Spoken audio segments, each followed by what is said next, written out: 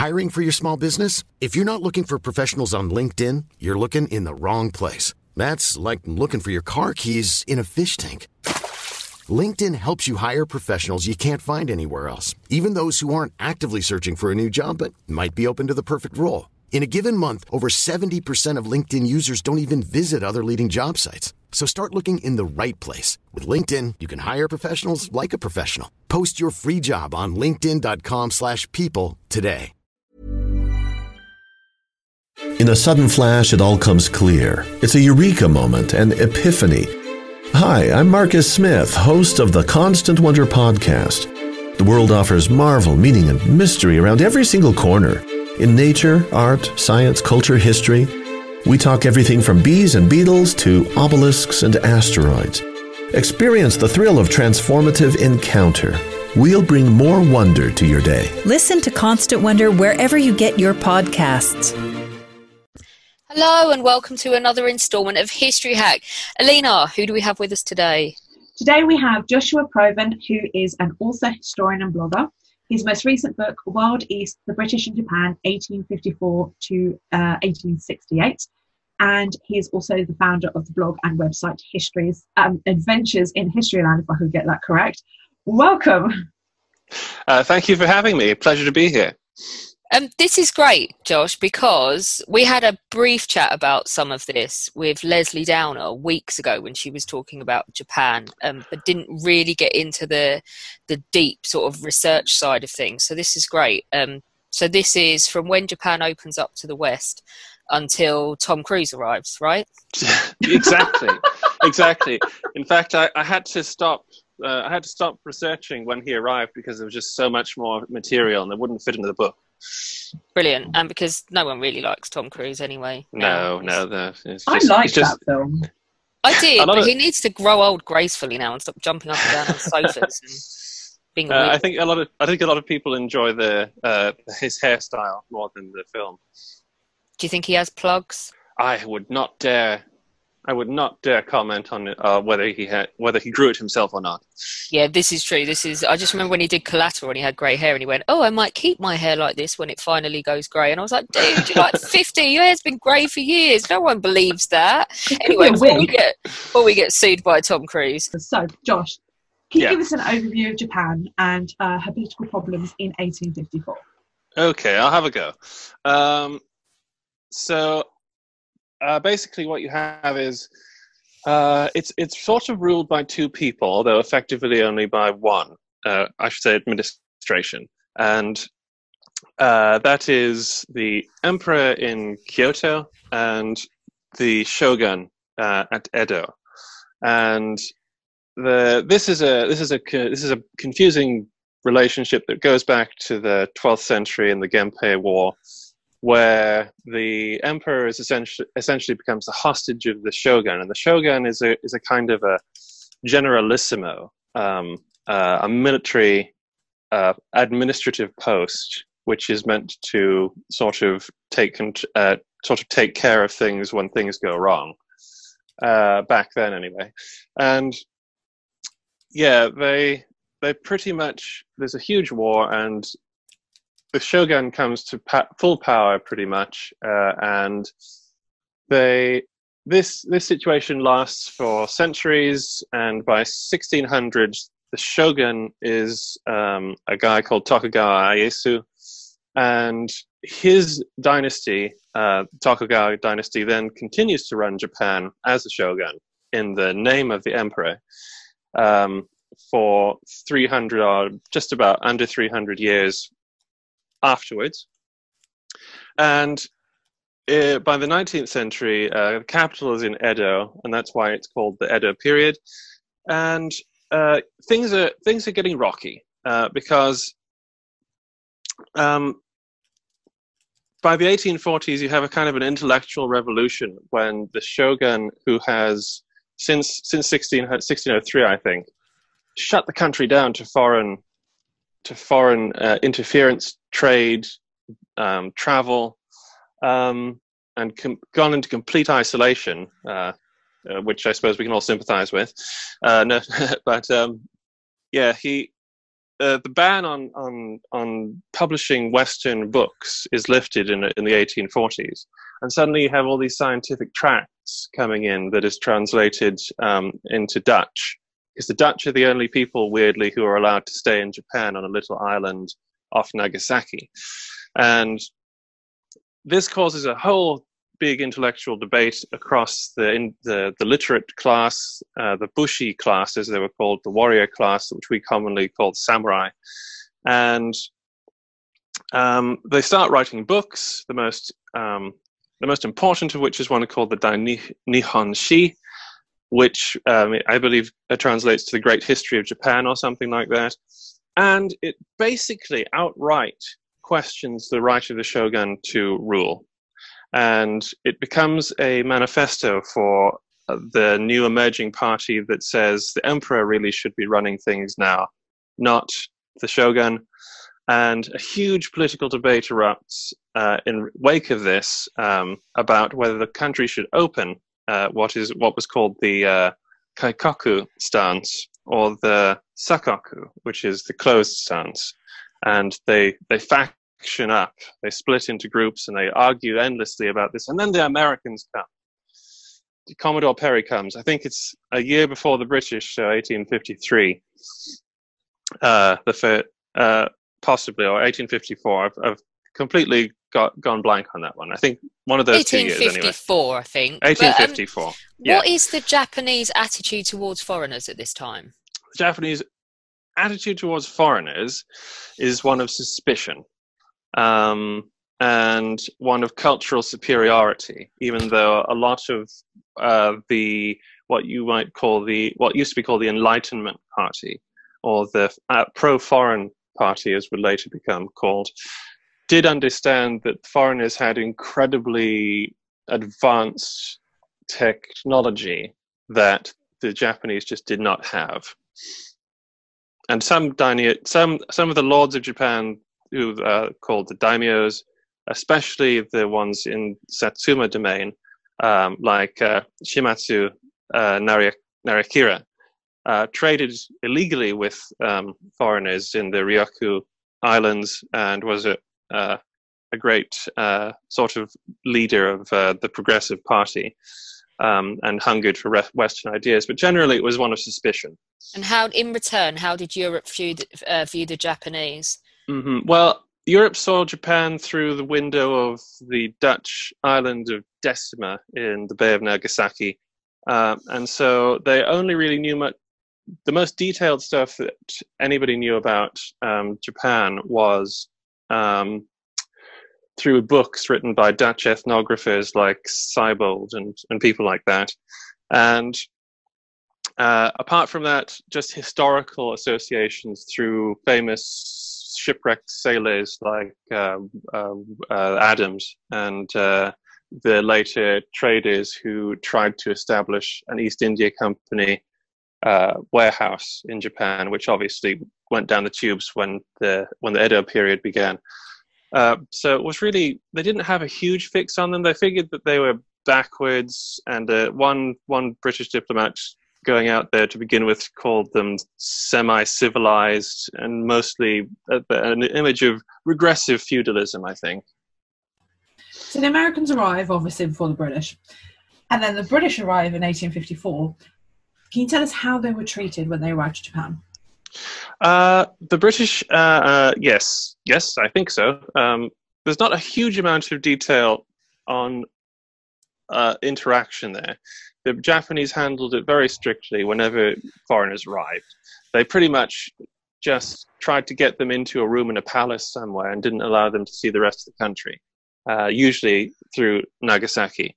Rear Admiral Sir James Stirling was the guy who came in 1854. He was just there pretty much to arrange safe havens and identify some ports where ships could be allowed to land and get supplies. And they pretty much the Japanese, I think, remained aloof, mostly, and just tried their best to restrict the foreigners to Nagasaki and Hakodate, which is in the north, and tried to just keep them out of the country as much as possible, but without fighting them. Talk to us about China, because I want to know, was there any difference between the two nations in the way that the British were treated? Right. Well, China and Japan did both employ the treaty port system, where they tried to keep foreigners, European foreigners certainly, in specific areas where they could control what they did and watch them very closely. But if anything, the Chinese gave more. The Chinese failure. The failure of the Qing dynasty to deal with the Europeans allowed the Japanese to adopt a different course because they saw what happened in the Opium War, which was just, the British army and ships battering them, the Qing Empire into dust, sort of in a huge humiliating defeat. And most of the daimyos, no matter what side they were on in the debate of what to do, all acknowledged that we can't fight the Europeans at this point. So they tried to treat them well. They tried to not confront them. They tried to work around them. And that was, I think, the lesson of China in Japan. So the British have arrived. How did they see Edo, which is modern-day Tokyo? And for those who don't know, it was untouched by foreign influence at that point, wasn't it? It was. They were amazed by Edo. If you think about the fact that most people that ever came to Japan, they only saw Nagasaki, and there was a lot of cheap knockoff goods to be sold there, and it was fairly, infected, if you want to use a rather blunt word, with foreign goods and people, and the Dutch had a very strong presence there. But they saw it was they were very impressed by Edo. Its huge size. People said it was larger. Estimated it must have been larger than New York, maybe London, in like scale. But it was a huge mass of wood-framed paper houses with tiled roofs and things like that, crammed into tight blocks, and it was just a sea of people. And they loved trying to explore it as much as they could within the guidelines. So my God, I was stuck in the 20th century. In 1858, I need to start reading dates correctly, the Anglo-Japanese Treaty of Amity and Commerce was signed. What was this treaty, and why was it so important, and what were the results of it? Okay. Well, pretty much everybody got one of these, all of what they called the treaty powers. So obviously the Americans got one first. The British came pretty close second, the Prussians, and all the other guys who just said, hey, Japan's open, we got to go. And U.S. Consul Harris paved the way pretty much for this form treaty to be pretty much given to everybody, because he said he said that if he told the Shogun that if you don't give the British a treaty, they will just batter you until you give them one. And so it was the official naming of the treaty ports, which was 5 were to be opened in about 3 years. Free travel for diplomats with authorization, and the allowance of traders to stay in said treaty ports and to stay within certain boundary lines. The concept of extraterritoriality, I think, is the word, which means that no European citizen can basically break a law in Japan and be tried by a Japanese court. They have to be tried by, say, if a British person did something wrong, they would have to be tried by British consular court. And an equality of treatment politically amongst the treaty powers. So Japan couldn't give something to one and not give it to the others. And there would be a revision of terms in 1872. How did the British manage to function in such a different society? So they've rocked up and waded in, but there's different traditions and laws and no knowledge of the language. It's not like they can phonetically read it out either. Yeah, that was a big problem, actually. The early diplomats and translators who had the plum job of being told, you're going to learn Japanese now, pretty much just were a bit at a loss to begin with, because obviously they were taken from the Chinese diplomatic service, and they they quickly found out that the languages were different in that the alphabets were roughly the same, but they sounded different. And as it was an alien environment for a lot of people, many fresh from Shanghai, however, thought that it was a fairy tale land, because most British people coming into Japan usually came in through China, and nobody apparently liked China very much, or at least the Shanghai and things like that. And they used to come into Japan and see its big mountains and its architecture and its big wide roads like the Tokaido and the Nagasendo. And no, it's weird. They all talk about it as if it's like something out of a J.M. Barrie book, and few of them have anything bad particularly to say about it. They do try. They do criticize the people quite a lot in the government, but as for the place itself, they fall in love. A lot of them fall in love with it. Language-wise, these interpreters had to depend a lot on Dutch translators, like the Seibolds, until they could train their own. Most famously, Ernest Satow, who becomes a great Japanese linguist and scholar, writes books and histories of Japan in English and Japanese. And they navigated their way around pretty much because the treaty port system worked very well in containing, certainly in Japan, it worked very well in containing the foreigners and controlling their habits, because you couldn't go a certain length outside of city limits where you were. And also everybody was very aware that, every samurai was armed and had the legal ability to kill you if you did something wrong. So that tended to keep people semi-well behaved. When did the attitude towards the British change in Japan? Well, because of the internal confusion in Japan, things change slowly, and specifically with the British, it changes when you get a new consul general. Sorry, but there's a dog just came in there. It changes when the new consul general arrives, really, because after the first two, you get Sir Harry Parkes, and Harry Parkes is a new broom, and he comes in around 1865, 1866, and he immediately is sort of lobbied by merchants and diplomats and Japanese merchants and diplomats themselves, because by this point, affairs between the shogun and the emperor, or their factions, have gotten to such a terrible state that they're pretty much just building up to fight each other. And everybody's wondering what the Europeans are going to do, and the Americans, although they're fighting the Civil War at the time, so it's not so much their game. And the Harry Parkes at first thinks he's going to follow the main line that had been followed by people like Sir Rutherford Alcock, which is basically to support the shogun, because until that point everybody thought that the shogun was on their side.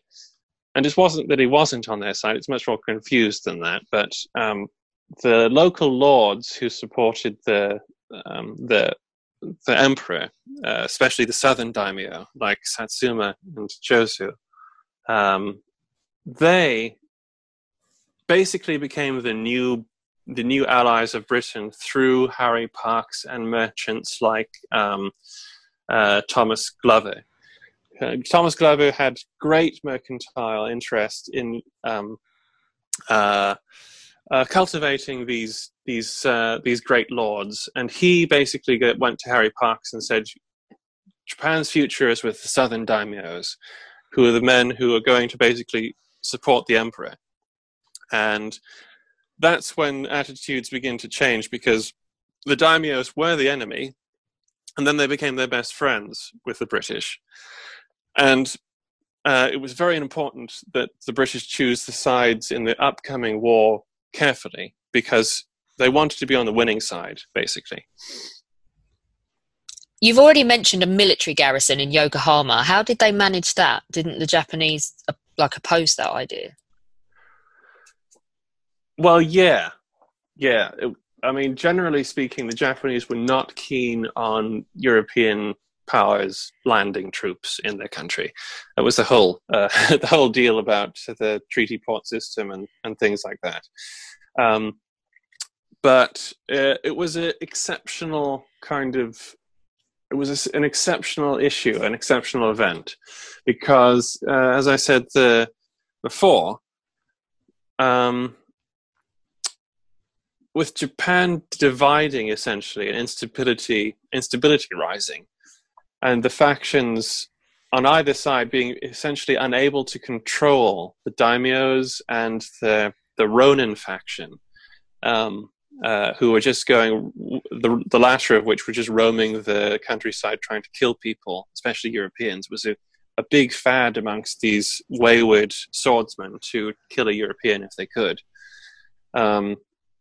That a large military presence be put in Japan, because also the confusion of who is in charge and who is behind all of these outrages, which I think we'll get to later, caused the British to be on the brink of war at least once and possibly twice with the shogun. And that obviously meant the deployment of troops, and the acting consul general, lost my ability to speak, sorry. Acting consul general there, who was at the time, just before the main amount of troops arrived, I think it was St. John Neal, Colonel St. John Neal. He was constantly badgering General Brown in China to give him troops to defend Yokohama, because he was absolutely certain that they would be wiped out eventually if he didn't get some sort of force in there. And obviously he was a bit on edge there, because he did have the Navy, so he was probably going to be all right. But he absolutely felt that troops were needed, and the Japanese dealt with it pretty much in the way that they did at this time, which was to be completely confused about what to do about it, argue about it, then essentially do nothing. The shogun, who was the guy who would have had the most problem with it, allowed it to happen, or at least never objected particularly to it, because he couldn't stop it happening, realistically. And he couldn't stop anything happening, and that was his problem. He couldn't control his own lords, who was ostensibly his own lords. He couldn't control the emperor anymore, and he certainly couldn't control the British. And so he just pretty much let them do what they wanted, so long as they promised not to basically attack him. When you're ready to pop the question, the last thing you want to do is second-guess the ring. At BlueNile.com, you can design a one-of-a-kind ring with the ease and convenience of shopping online. Choose your diamond and setting. When you find the one, you'll get it delivered right to your door. Go to BlueNile.com and use promo code LISTEN to get $50 off your purchase of $500 or more. That's code LISTEN at BlueNile.com for $50 off your purchase. BlueNile.com, code LISTEN.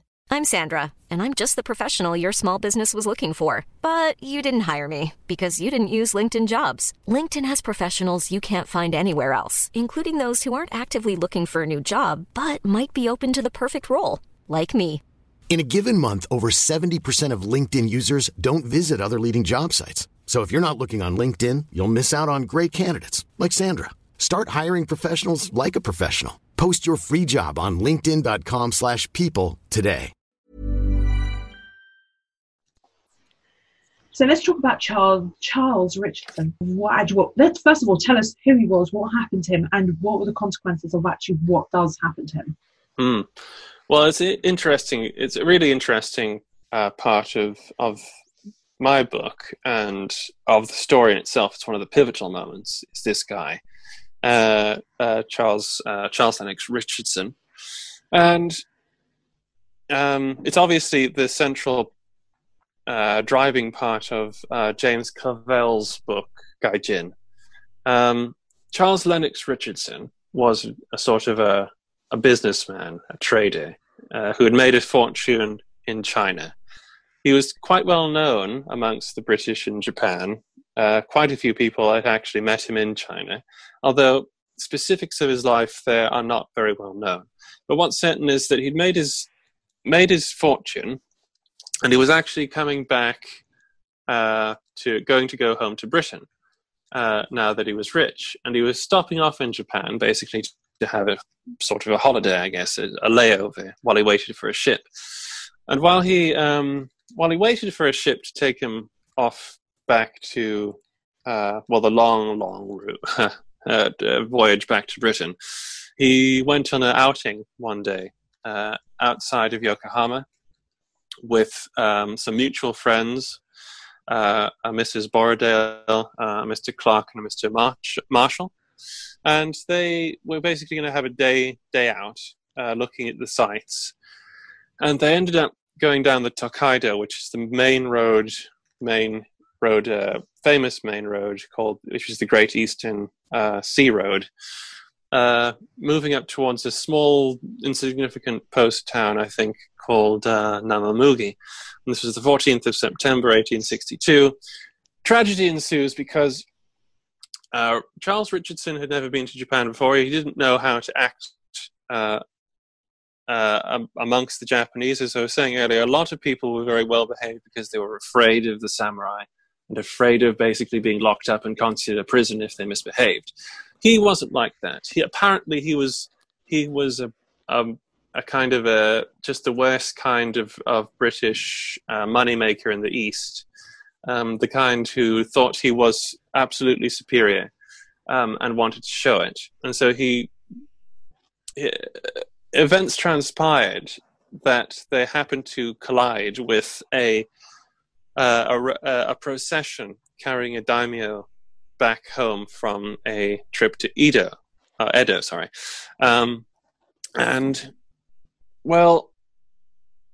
the escort kill him, is the short of it, long and short of it. They kill him, they attack the others, they badly wound, I think, both of the men.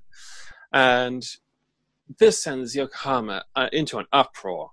And a posse is got together to go out to either rescue him or bring his body back. The merchants are up in arms. They want to absolutely go and lynch this daimyo and go and find him and basically hang him for killing Richardson. And the guy at the second, there's an acting consul general in Yokohama, and that is the chap I mentioned before, the opera singing martinet, Colonel St. John Neal, and he is very level-headed about it. He knows he doesn't want to get into another opium war. He knows that anybody who does that is going to pretty much be hauled up before Parliament and probably disgraced. There's no enthusiasm for a war with Japan and Britain.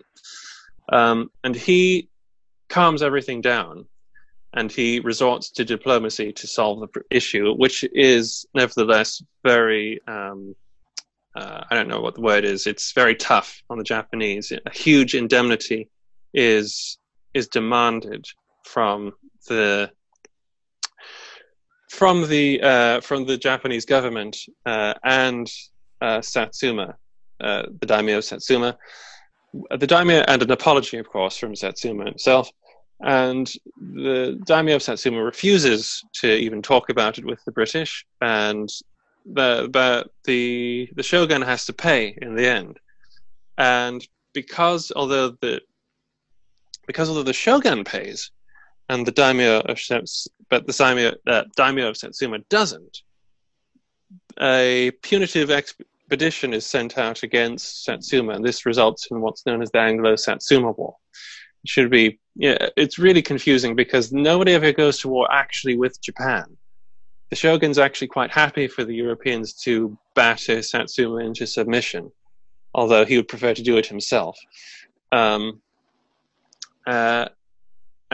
this results in the bombardment of Kagoshima, which in turn results in a great loss of property for the people of that city, because during the fight where the Admiral Cooper of the Royal Navy leads a very heavily armed squadron into into the bay,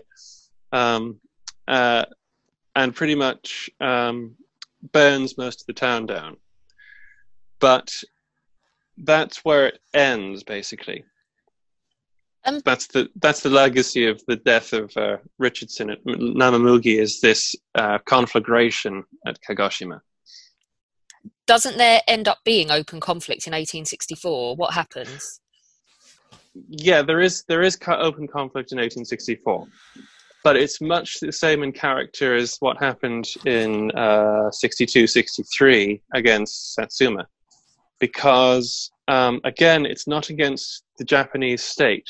Nobody goes to war with the emperor or the shogun, which would have meant actually going to war with Japan.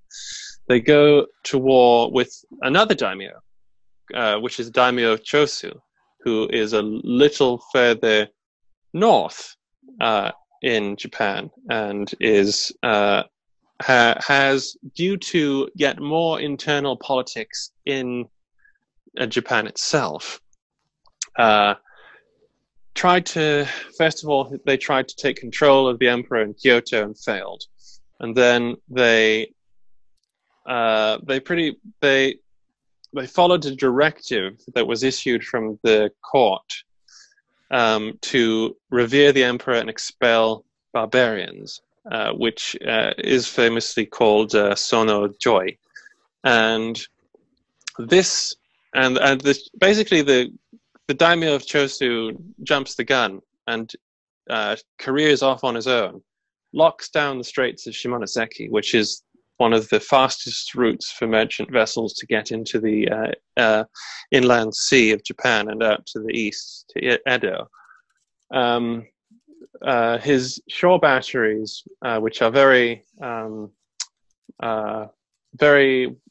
strong, fire on quite a few European ships, and the Europeans respond. First of all, the French and the Americans respond because their ships are fired on, and then basically they can't persuade the daimyo of Chosu to back down, and so a huge international flotilla is arranged, and they go to Shimonoseki in 1864, and they bombard Shimonoseki, and it is it's a 2-day fight. First of all, they silence the batteries, and then they land troops. And it's very strange in a way, because the British don't actually have a reason to be there, except that they want to be in charge of the operation. So Rutherford Alcock is Consul General now, and he, I think, feels that he has missed out on the action because of the bombardment of Kagoshima, which actually is a political nightmare for the instigators of it. But despite being told by the government in a communique, which he faithfully won't get until all of this is done, telling him that you must not go around bombarding people's cities, he does order this to happen. And after they silence the shore batteries, Admiral Cooper's in command again. They land troops, and they burn the batteries, and they destroy the guns, capture guns. There's a lot of Shimonoseki guns lying around various places in Europe, actually, if you know where to look for them. And actually, 3 Victoria Crosses are awarded to British troops at Shimonoseki in the naval brigade of HMS Euryalus, for their bravery in this action. So we're now slowly getting to the end of the Meiji Restoration. What is the political situation like in Japan by 1866, and what role do the British play? The situation in 1866 is calming down, certainly for the British. They know a lot more of what they're doing now. They've learned a great deal about who is actually in charge in Japan, and the political and historical debate that swirls around it, that drives it. And for the British in 1866, certainly, their goal is just to continue supporting the right faction. But the Japanese, the political situation is also simplifying, but it's still rather confused because you can't absolutely be sure at this point that there will be a civil war, although a lot of people are clamoring for it. But the shogun tries to bring Chosu, the daimyo of Chosu, who obviously has just been bombarded by the allies at Shimonoseki, into line. And a massive army is put together to invade Chosu. And embarrassingly and unbelievably, Chosu-han on its own, and I just want to say Han there is just the Japanese word for sort of city domain kind of thing. Chosu-han, who has actually a very well appointed, drilled and equipped army, defeats all of the invasions. And this is a huge setback for the shogun politically and in terms of his reputation.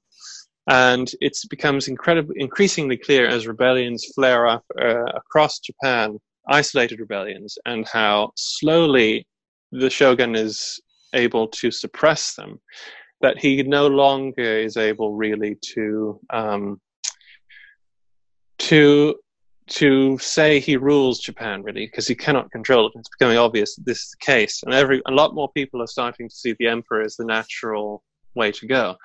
I also want to point out here that although I'm using the word shogun as if it's one person, it has actually changed. It does. They're different guys since the beginning of the story. The murder of British sailors and soldiers is not a new thing, but what happens in 1867 that causes tensions between the British and the shogunate? In 1867, what has happened is that, well, basically Sir Harry Parkes just absolutely turns away from the shogun as the legitimate ruler of Japan.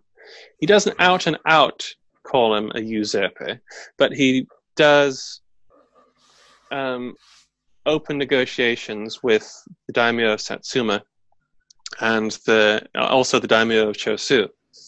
And there's actually a huge arms trade going on with some rather dodgy merchants like Thomas Glove, who is not only selling muskets and cannons to these domains, but holds warships as well, and transport ships and things like that, basically creating a navy for them. And Ernest Satow, who is now, I think, first secretary of the British legation, is behind a lot of, is a good example of how things change between the shogun and the British, because he writes an editorial for a newspaper that is being published in the treaty ports, where he accidentally becomes famous as an anti-shogun player, because he says he writes this for the consumption of the Europeans, but says, just agrees pretty much that the shogun has no right, actually, if you look at it, to run the country, although it's a much bigger debate, and you can argue about that actually in terms of Japanese history. But he made that argument, and he became very favorable amongst the imperial faction. And obviously Sir Harry Parkes, he basically throws himself behind the southern daimyos, who essentially making him more or less allied, or politically aligned at least, with the imperial faction, and that and the shogun, as a result, turns much more to the French for European support, because he's now thinking, maybe I can get a European ally if I have to fight the emperor. So that's how things changed in 1867. And then British things change again for them and for Japan as well, because there's a civil war, isn't there? Yes, there is, the Boshin War, as it's called, and the British again play an indirect role in this, although Sir Harry Parkes has done his level best to ensure that essentially the shogun is overthrown, and he does support as much as he possibly can. Some of it was just simply by turning a blind eye to the massive amounts of weaponry that was being shipped into the imperial factions' depots and munitions factories and things like that by independent merchants. But more or less, the British and all the Europeans, except the French, I think, stand back from the Boshin War and see what happens. They hold their breath a little. Simply speaking, as I said before, the shogun has not been one man through this entire time. There's been about 3 shoguns since the British arrive, since the Americans arrive, I should say. And now it's in the hands of a guy who used to be called Hitotsubashi Kaiki, and is now called Tokugawa Yoshinobu. And he is a reluctant shogun. He would prefer to reform the shogun's government, which is commonly called the Bakufu. But being as that he can't do that in the current political situation, he just decides he will give it up, and he resigns his position, essentially handing over power to the emperor. And he's going to stay roughly in power until he can hand this over. But events transpire to get out of his control, and he has to flee. Kyoto, or at least get out of it, because that is now firmly in the hands of the imperial party. And war breaks out very soon afterwards, where he tries to take Kyoto and to kind of get control of the emperor. And his army is defeated at the Battle of Toba Fushimi in, I believe it's January of 1868. This is the major battle of the Boshin War, where a huge pro-shogun army is defeated by a much better armed and disciplined pro-imperial army, and led by some very famous figures in subsequent Japanese Meiji era history. The shogun's military fortunes never recover. Edo falls in the spring of 1868, and the British are very quick to basically throw themselves towards the emperor and congratulate him on his new found power. This emperor, his name is Mutsuhito, and he is known commonly as the Meiji Emperor. Thank you so much for coming on to talk to us a bit more about the period that's covered in your book. Just for people that do want to get hold of it, just tell them where they can and what it's called. The book is Wild East, British in Japan, 1854 to 1868. It came out at an awful point in modern history. So I have no idea if it's in any bookshops. And I don't even know if there are any bookshops open that you could go and order it from anyway. But I know that it is online at the publishers, which is www.fonthillmedia.com, and also on Amazon. I believe it is available in America and and I hope that people will buy it, and I hope they like it. Well, congratulations.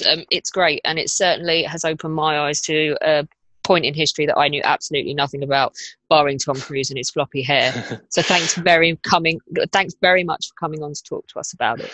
Well, it was my pleasure, and I want to congratulate you on the great thing, the podcast that you've put together. Because I'm kind of in awe at what you're managing to put out, and how you're managing to do how you're managing to do this. We are slightly going crazy, is the answer. Alina is mistaking lumps of rock for cheesecake on Twitter, but thank you very much. That's very sweet of you. It was just keep up the good work. And tell everyone about Historyland while you're here. Oh, right. Yeah, Historyland. Yeah, that's what I've been doing for a longer time than the book. Yeah, my blog is adventuresinhistoryland.com, and it's where you'll find me rambling about books I've read and history when I get the time to write blog posts and things like that. It's a place that I use just to indulge my interests and to share my interests with the world, as if you can sort of put it in those terms. Well, thousands of people enjoy it, so do go and have a look, because it's got a huge following. Thanks very much. Join us tomorrow when Bob Nicholson will be with us to talk all about the Victorian sense of humour. If you think they're not amused, you'd be wrong, because it turns out that all that British smuttiness, carry-on type stuff is basically a continuation from the Victorians. Alina had an absolute meltdown laughing at rude, smutty, basically nursery rhymes that he had. And this is great fun, really good, relaxing podcast. And then on Sunday, Sergei Polukin will be with us to talk all about Russians on the Western Front in World War I. He's a great mate of mine. I love him. He's brilliant, and he tells an absolutely great story. So you can find out the lesser-known story of all these poor Russians that ended up in France during World War I, instead of fighting on their own front, and what happened when the revolution came about, and the problems of what to do with them. Really interesting stuff. And he gives you some great tips on where to go on the battlefields to look into this some more for yourselves. Don't forget, you can become a patron of History Hack for as little as $1 a month. Just go to www.historyhack.podbean.com. It will help us keep going in the aftermath of the coronavirus, and we would really appreciate it, as we would love to do so. When you make decisions for your company, you look for the no-brainers. If you have a lot of mailing to do, Stamps.com is the ultimate no-brainer. Use the Stamps.com mobile app to mail everything you need to keep your business running with up to 89% off USPS and UPS. Make the same no-brainer decision as over 1 million other businesses with Stamps.com. Use code PROGRAM for a special offer. That's Stamps.com, code PROGRAM.